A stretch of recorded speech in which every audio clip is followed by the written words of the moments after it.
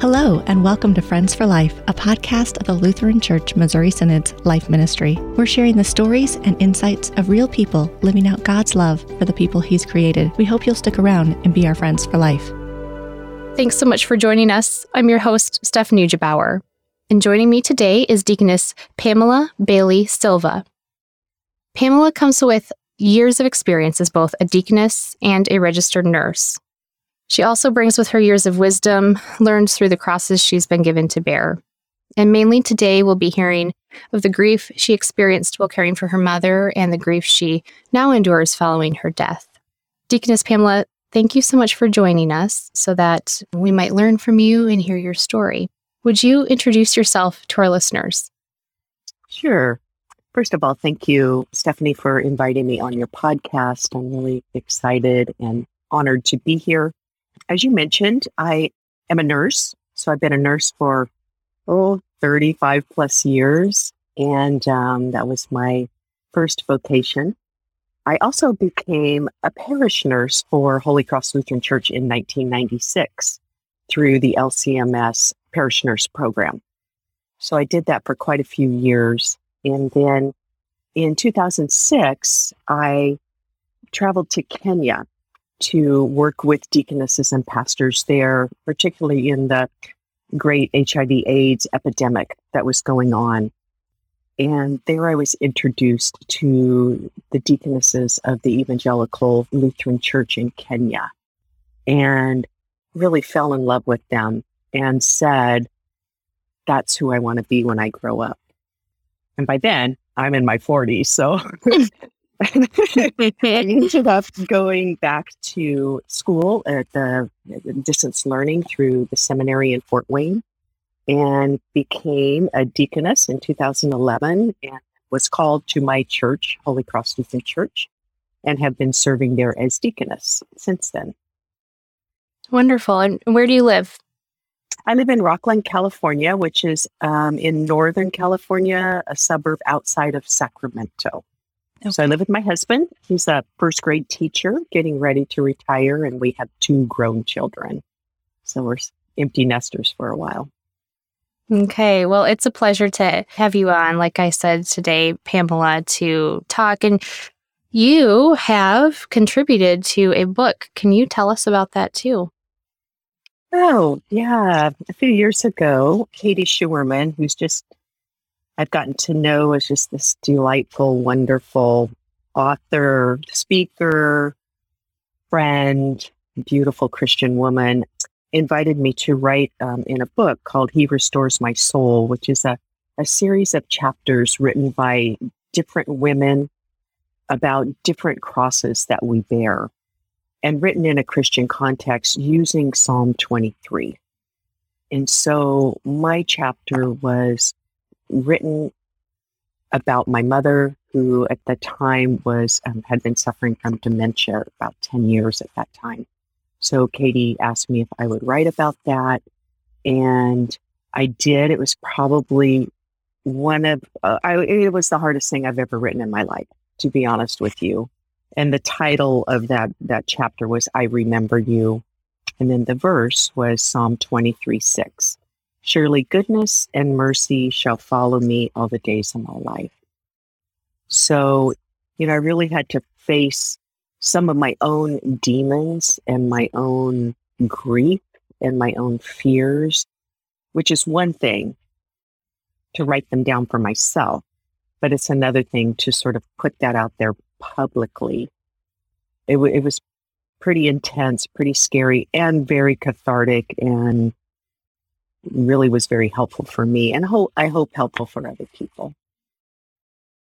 It's a beautiful book, and your chapter is beautiful as well. I really enjoyed revisiting that chapter and reading about your story. But for those who have not gotten a chance to read that book or your chapter yet, can you tell us that story? Yeah, so about the time that I was getting ready to take my first trip to Kenya, so then in 2006, I was noticing some things about my mom. And my mom and I are very close, even though we lived about 3 hours apart.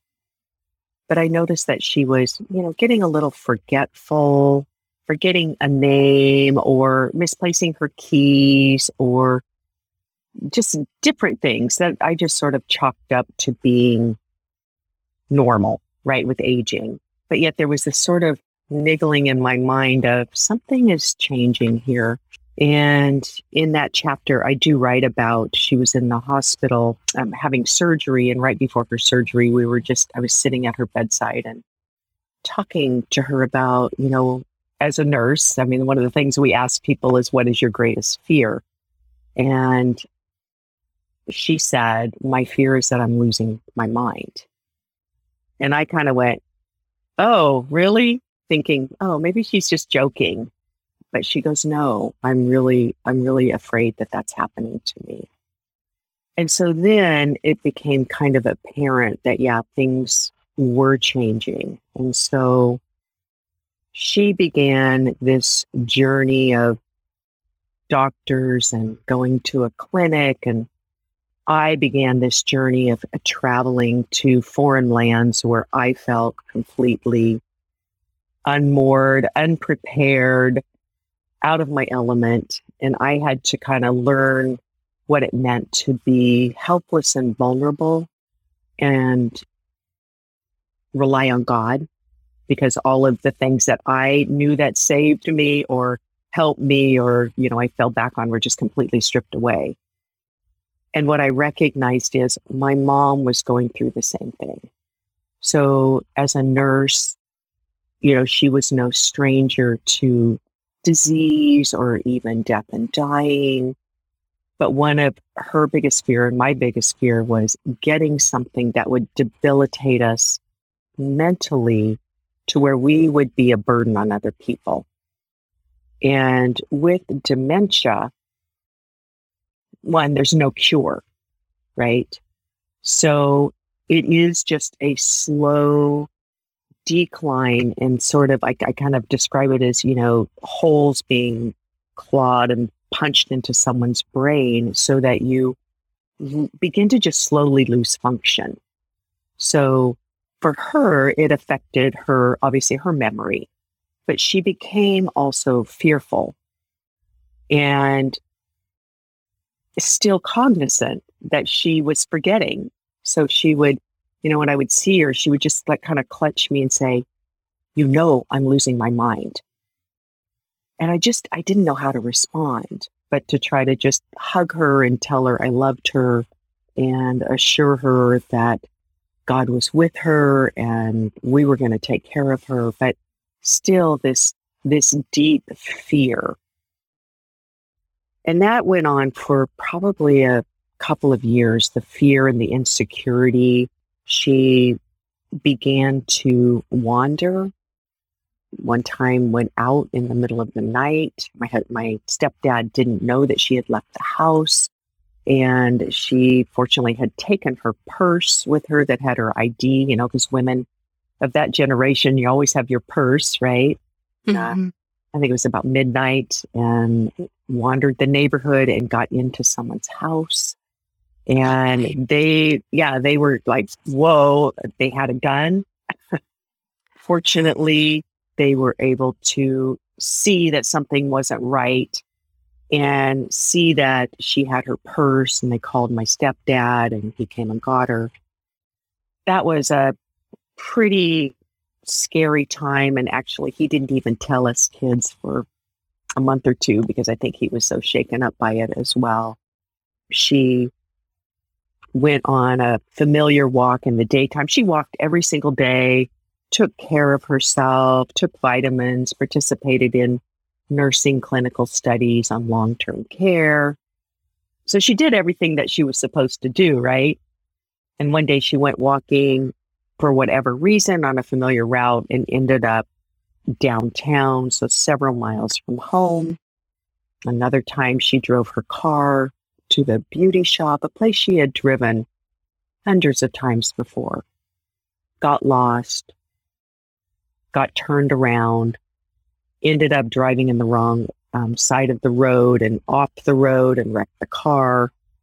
So it just kind of began to really slide into this is getting more and more serious.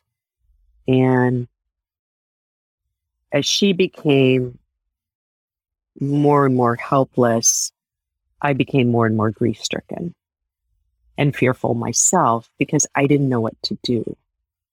I was still traveling and still working as a deaconess, raising my kids, and trying to figure out how to best take care of this woman that I loved so much, but saw her disappearing before my eyes, or what I felt was disappearing before my eyes.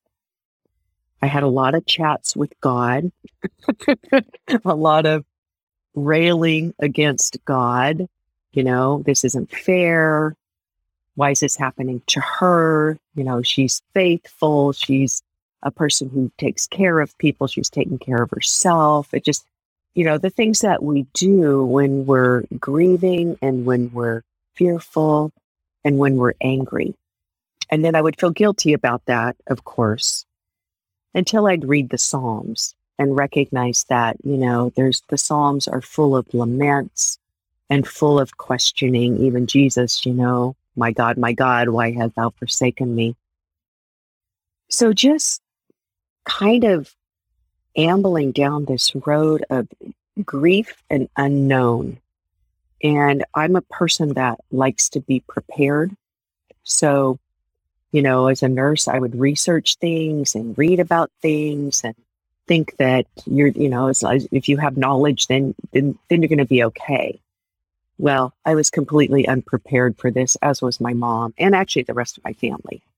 And so I didn't know what to do. This was really uncharted territory for me. And so it was really learning every day how to, one, be a child of my mom, and now her adult, if you will, how to be a child of God, how to trust, how to let go, how to acknowledge all of the feelings that I had and not try to stuff them down, although I did.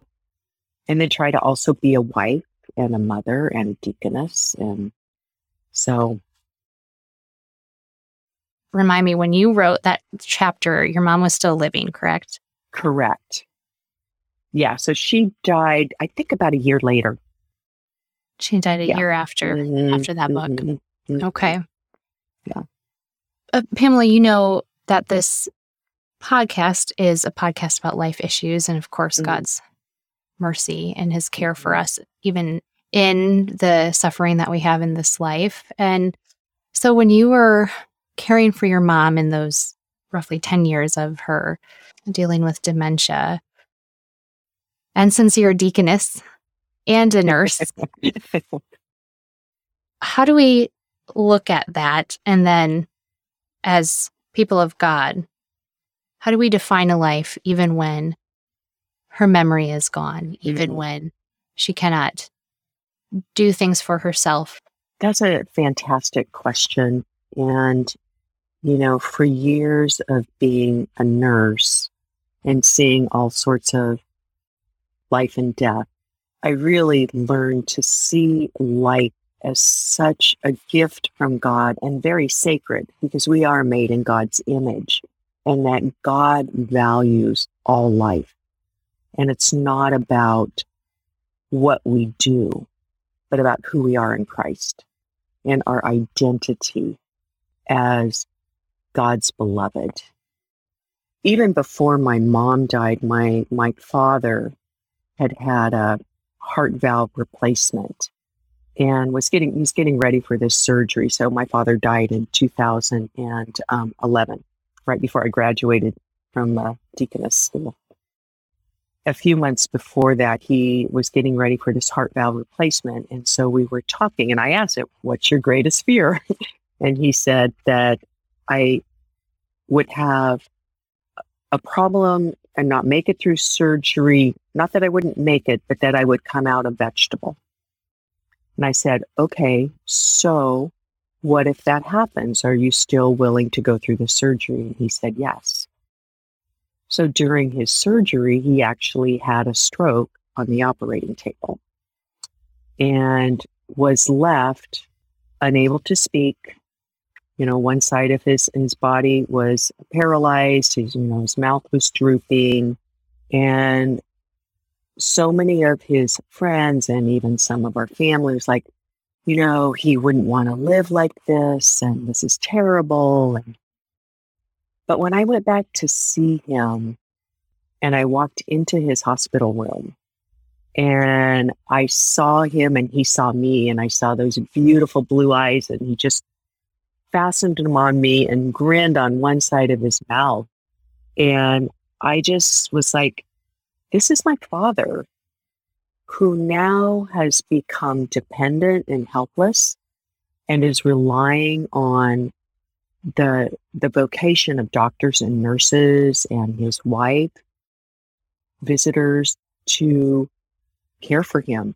And he did that with such grace and dignity. And I saw this shift of, we don't get to define how life should be, nor do we get to define how a person thinks their life should be. In other words, what I'm trying to say is, even though my dad didn't want to be this way, he still received God's mercy through the faithful care of his pastors who visited several times a week. We would pray together. We would laugh together. He just accepted what was going on. It was just, I was really kind of stunned by that. And so I saw that also with my mom, in that this was her greatest fear, to have dementia. And yet, fortunately, after the fearful time, she just became sweeter and sweeter. It doesn't always happen. Many people whose family members get dementia can get mean, because it changes their brain, things in their brain, and their personality can change.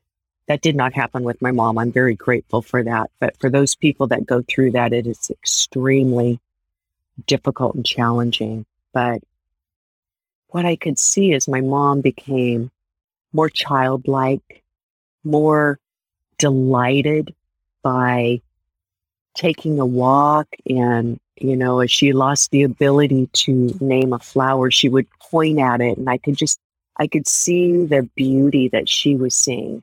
Or she'd point at a bird, and, words weren't necessary. And she loved children. So I try to take her to the grocery store or something just to get her out of the house and get her a little more stimulation. And it was pretty obvious she had something not right. She kind of dressed crazy, and there's a look that many people with dementia have. But she would see a child or a baby and just light up, and families were so sweet to her. And she, they would just let her talk in her, little mumbly way to these children or stare at them. And I just thought, wow, Christ's mercy and love is shining through her. I was so touched and so moved to see that, because again, it just shows how God, she may have forgotten my name. She may have forgotten everybody else's name. She may have even forgotten how to put the communion wafer on her tongue. But God does not forget. And God loves her more than I could ever even imagine. My love for my mother, his love for her. And, he's known her since before she was born and has engraved her on the palm of his hand. That was so evident to me. And that God's way of seeing her was, as I know you interviewed Dr. Kleinig, and I'm reading his book, the Wonderful Babe. God sees her as whole and holy. And for me, that was just that lesson again of, we don't define a life, God does. And I'm so grateful, as hard as that was to witness for both my parents, I'm just so grateful for the beauty of seeing Christ in them and being able to bring Christ to them, where we kind of mirrored Christ to one another. And I think that without the anchor of Christ, sometimes it's very difficult for people to understand that life then outside of Christ is defined by worth or what we bring or what we do, or, oh, you're a burden on society, so let's do euthanasia, or this child isn't wanted, so, just have an abortion, or things that we say to disassociate ourselves from the fact that life is sacred. And as you were talking, Pamela, I was trying to remember the hymn. As your father had his stroke, then your mother with her dementia, and you had said even sometimes couldn't remember to put her communion wafer to her mouth. I think of our hymn, Jesus Lives, the Victory's Won, and that final stanza is, faith shall cry as fails each sense, Jesus is my confidence. Your senses may not all be there. Even your mind could be taken from you, even while you have life and breath.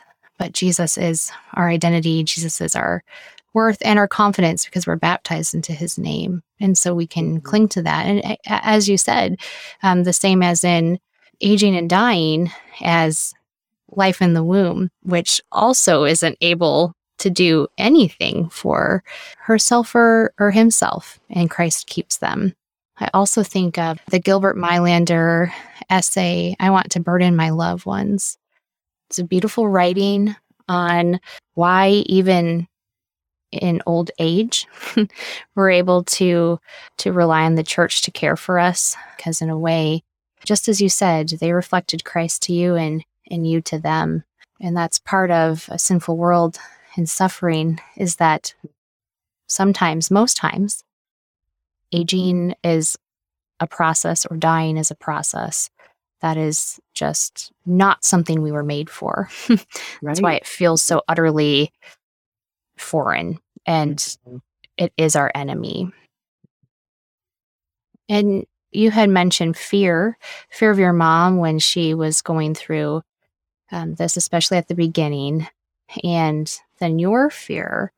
What was that fear exactly? Was that kind of a symptom of grieving? How would you describe that? What were you fearful of as you were caring for your mom?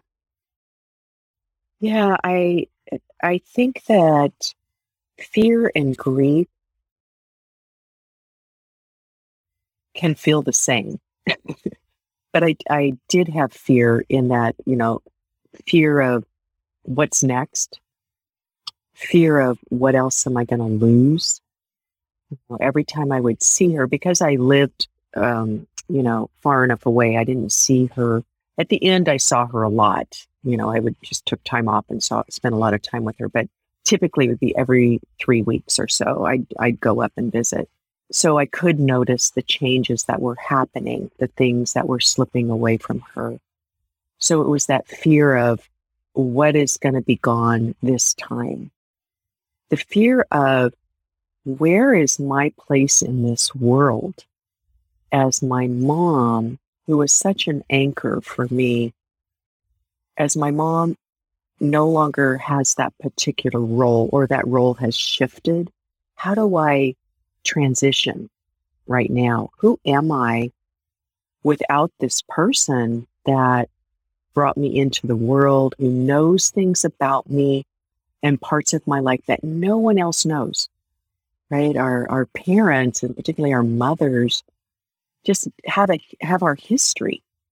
And so I felt that as she slipped away, part of me was slipping away as well. And to be really honest, also the fear of, is this going to happen to me? That's being honest. And I think that most of us who have parents or loved ones that have dementia have to face that issue. So there was that, and the fear of, I just don't know what's next. And so for me, which is, none of us are really in control. I think control is really just this illusion. We just delude ourselves by, making lists and checking them off and being prepared. We don't, I do that. I'm very much a list person and very organized. So when things are out of that realm of fixing, doing, taking care of. It's like, what do I do now? And then how do I spend time with my mom? Because I can't do anything. And so what I realized was I don't need to do anything. I just need to be present. And I sit in maybe being uncomfortable. And I sit in being silent with her because she no longer spoke. So that's okay. So, we'd drive around and look at scenery, or I would just sit with her and hold her hand. And so I learned that the fears were deeply intertwined with my own grief. And then knowing that she would die from this illness, but just not knowing how long. So another fear was, how long can my stepdad take care of her? Because she was becoming really needing 24-hour care.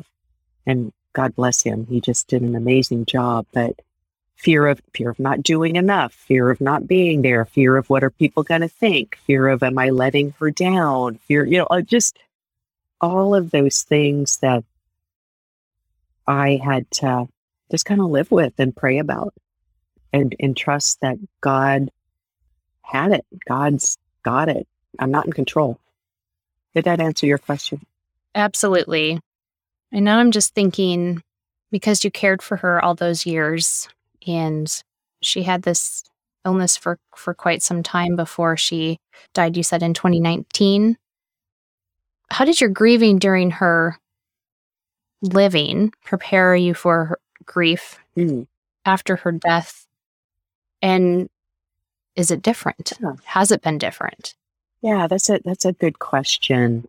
Because there is such a thing as preparatory grief or anticipatory grief, where we anticipate, particularly with someone who's got a long chronic illness, and the end result is going to be they're not going to get better. And so I think with the amount of grieving that I was doing, I knew that her dying would be difficult. When I actually got the call, I was in Kenya, and I got the call that my stepdad was putting her in hospice. So I knew that her time was really shortening up. And then it was, do I come home? Do I stay? What do I do? So there was just like, what do I need to do here? And I did end up staying. And when I got home, I was able to be with her. She was alive for another couple of weeks. At first, there was a little bit of relief that, okay, she's no longer suffering. I know where she is, right? The victory's won. So there was that joy of, oh, thanks be to God. What a great thing. She's all the saints in heaven and the feast that never ends. So there was that joy, that security, that gratitude. And yet I was not prepared for the depths of grief that was to come. I really thought, okay, I've been through this watching her. It really can't get any worse than this, is really what I thought. But I really plunged into this really deep, raw grief that I was unprepared for. It really did surprise me, to be honest with you. For weeks and months, I just felt hollowed out. I obviously wasn't thinking clearly. All the things that I teach when I teach a grief or a bereavement class, I could sort of step outside myself and see happening. And yet when you're in the middle of it, it's so consuming to where, honestly, I didn't really care about much of anything. Even my vocation at church, I really went through just the day-to-day routine and felt like, doesn't everybody know that my rug has been pulled out from under me and this person I love is gone? And yeah, I was surprised by that. And I was talking with a really dear Christian friend of mine, and her mom had died, 20 years before. And she told me, she said, Pamela, I think about my mother every single day. That just gave me permission to go, yeah, my mom is such a part of who I am. Her influence on me is still very evident.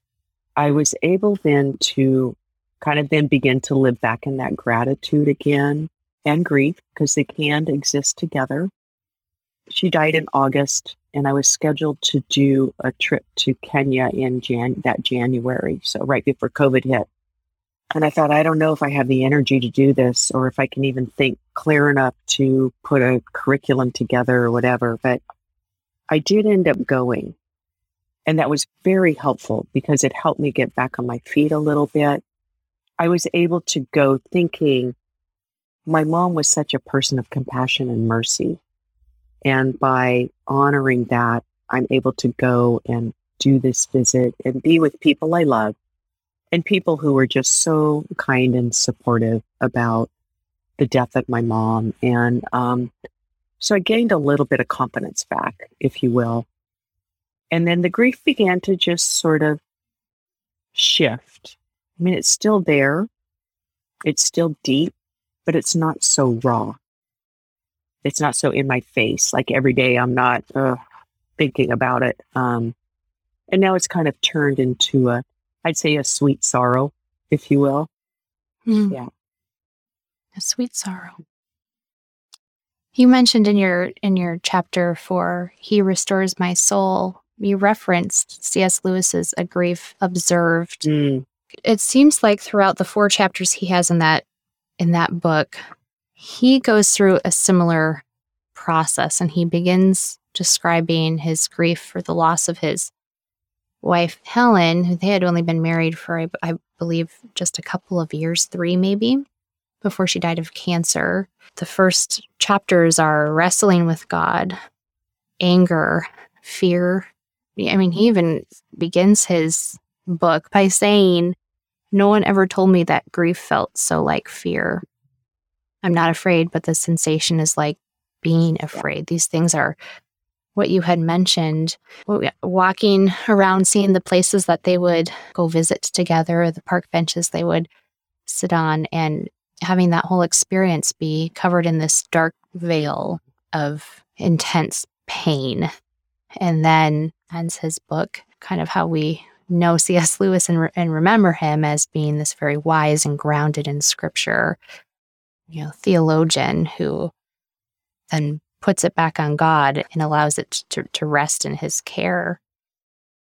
But did you experience your grief are you experiencing your grief in some kind of linear way that has been predictable, or is your grief more of this circular experience where you sometimes come back to feelings that you had at the very beginning, or when those feelings were so raw?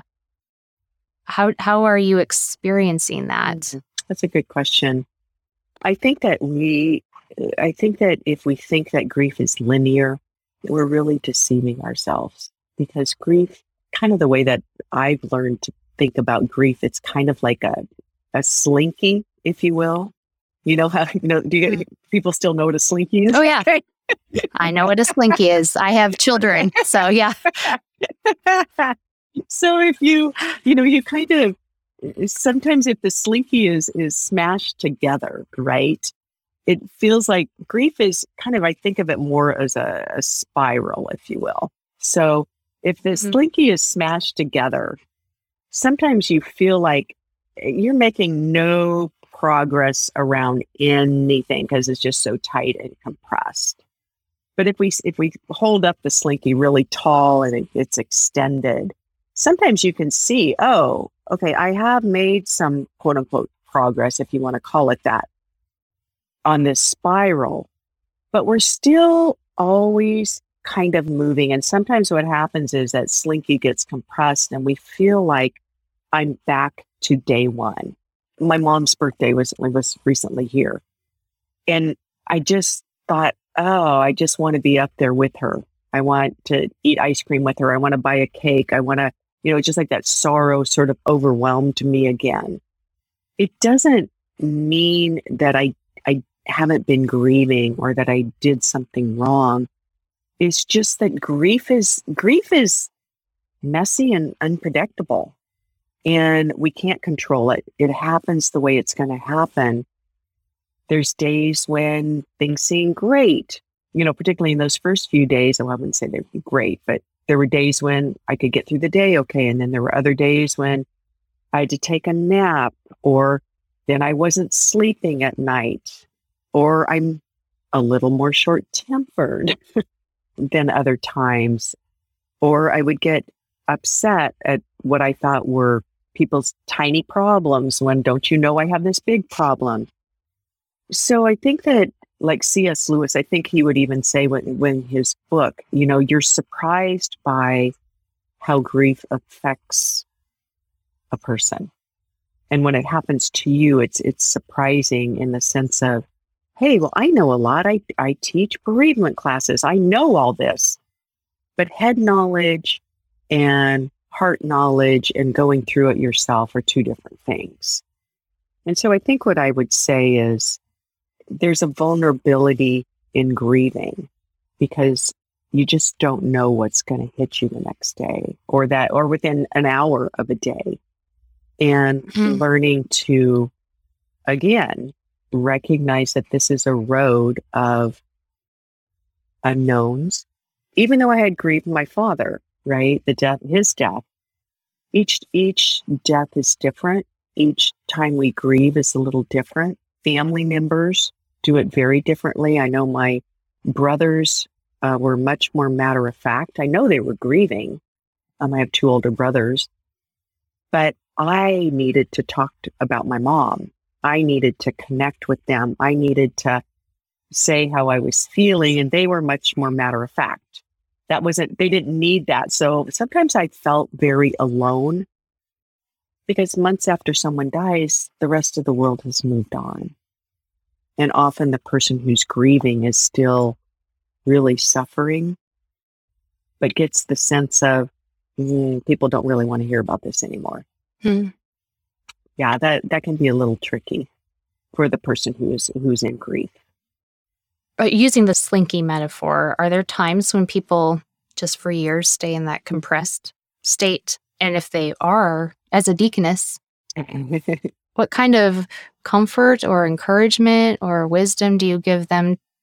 I don't even know what happens after you're in a compressed state, but yeah, surely you wouldn't want someone to stay there forever. Right. In my vocation as deaconess, there's a couple things. One, I do offer bereavement classes. So I do encourage people to come and learn about the process, have a safe place in which to talk about their loved one, to talk about themselves, and then to hear that they're not alone. So often it's through people sharing their story that they hear like, oh, okay, I'm not alone here. There are people that do go into a clinical depression. I mean, I've seen that happen. And so if that grief is prolonged, grief does not just affect us emotionally, but it affects us spiritually. It affects us physically because God has made us mind, body, spirit. And so I will encourage them to, meet with me, meet with their pastor, be faithful in coming to the divine service. Many people that are grieving don't want to come back to church because now they're not sitting with their loved one, or they tend to cry. I mean, I remember crying during the hymns at church, but for me, it was very cathartic. But for some people, they feel embarrassed. So encouraging them, even if it means, hey, I'll sit with you, I'll pick you up, being willing to hear their story again, referring them maybe to their physician. Maybe they need an antidepressant if the grief has gone on for a really, really long time, or referring them to a counselor that can specialize in grief and bereavement, because God does give, those as vocations for people for us to be able to seek some help if that grief has come to where they're not able to re-enter life. I mean, I'm talking after 2 or 3 years, because that first couple of years can be really, really tough, particularly for widows and widowers, I think, or if you've lost a child or something. Pamela, where was God in the suffering that your mother endured? And where is God even as you grieve? Mm-hmm. Well, God has certainly been my anchor. I think the beauty of our liturgy, the beauty of, particularly now as I think about it with Lent, that we're journeying with Jesus towards the cross and thinking about his suffering, what he endured, not only on the cross, but as he was healing people, where he would heal them of their diseases. And then that great exchange happens where he takes their infirmity into himself. And so he bore our weaknesses. He bore our sicknesses. He bore our grief. He bore our anger, our fear, all of those things and took it to the cross. And so as I began to see suffering in light of Christ's suffering, that was comforting to me. And that I actually really, really saw in action in Africa. I think that's why Kenya is so near to my heart, to see what suffering can look like on a daily basis in a way in which I never had seen before. And to see these deaconesses bring Christ to people in need when they themselves were suffering. That was probably one of my they were probably my biggest teachers in that. And so it doesn't take our suffering away, but what I recognized was that Christ suffers with me and for me and never leaves me alone. Because there is a point at which people can't, even if people are walking beside us, we can't take someone else's pain away. We can help share their burden as, bearing one another burdens in love. But at the end of the day, we are kind of alone, but never alone because Christ is with us. So I think looking at Christ and his suffering helped me look at things through a different lens so that it, again, was a little bit of sweetness and joy tinged with sorrow, if that makes sense. It's certainly a paradox. Yeah. Joy with sorrow. But Christians experience paradox as a way of life too. If I may I quote from your chapter in your book, because this is beautiful, and suffering is talked about in a very honest way in that entire book, and especially in your chapter. And you asked the question, how do I endure this suffering, O God? And instead of hearing an answer, I catch a glimpse of God himself, broken and suffering. Through my tears of lament and sorrow, my eyes are open to see the tears of God. These companionable tears are comforting. And then you go on to quote Isaiah 53. Once again, we're on this Lenten journey as we record and we'll be hearing these words. Isaiah 53 says, "He was, Jesus Christ himself, a man of sorrows and acquainted with grief. And as one from whom men hid their faces, he was despised, and we esteemed him not. Surely he has borne our griefs and carried our sorrows. Yet we esteemed him stricken, smitten by God, and afflicted. But he was pierced for our transgressions, he was crushed for our iniquities. Upon him was the chastisement that brought us peace, and with his wounds we are healed." As you said, again echoing, in your chapter you say, instead of explaining suffering, which is often, if not all times, what human creatures are wanting to do, instead of explaining suffering, God shares it with us. And by his wounds, truly, we are healed, you write. So I thank you for, even as that chapter had to be miserably hard for you to write and to relive yet again, I thank you for writing that for us, for the church. These are not words that we will hear outside of the church because we have this theology of the cross that we're able to proclaim that. And so my final question, Pamela, is you asked this question in your chapter, and I heard you say it before, this gratitude mixed with grief. well, how do we live in that tension of grief and a grateful heart? Yeah, that is kind of the question, isn't it? Because I think that, we live in this world with sin and sorrow. That is a reality for all of us. And yet, the gifts that Christ gives us, thinking about, what you just read from Isaiah and thinking about how after the resurrection, Jesus appears to his disciples, right? And shows them his wounds and Thomas, So Jesus carries with him those bodily scars of his humanity and his suffering. In his risen and glorified body, he continues to have those scars. And so Jesus, that's a paradox in and of itself. And so living in the reality of a world that's, a little messed up and causes sorrow and pain, and yet we live with gratitude for the gifts that God has given us each and every day. For me, it is a kind of a spiritual discipline, if you will, a practice that I have learned to practice. And even as much my husband and I do our devotions in the morning, we write down 3 things we're grateful for. And often they're mundane, but isn't that what life is, right? Really seeing what is there to be grateful for.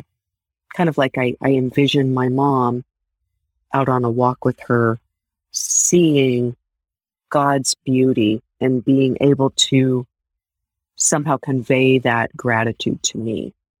And so, God gives us his wonderful creation. He gives us friends. He gives us family.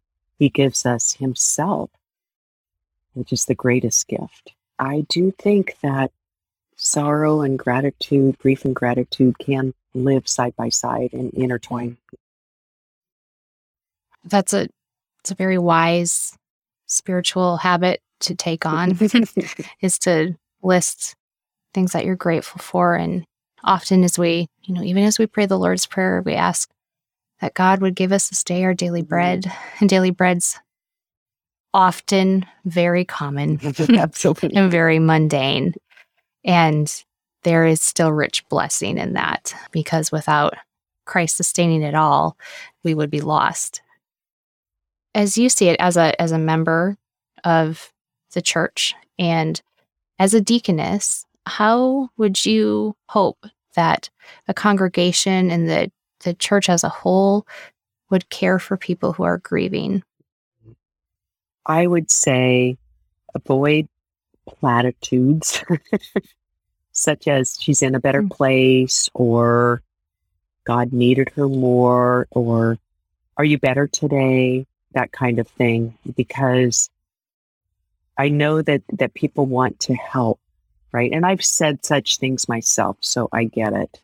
But really what a person needs is for others to remember that this is hard, to maybe give someone a hug or write a note or just check in. How are you doing?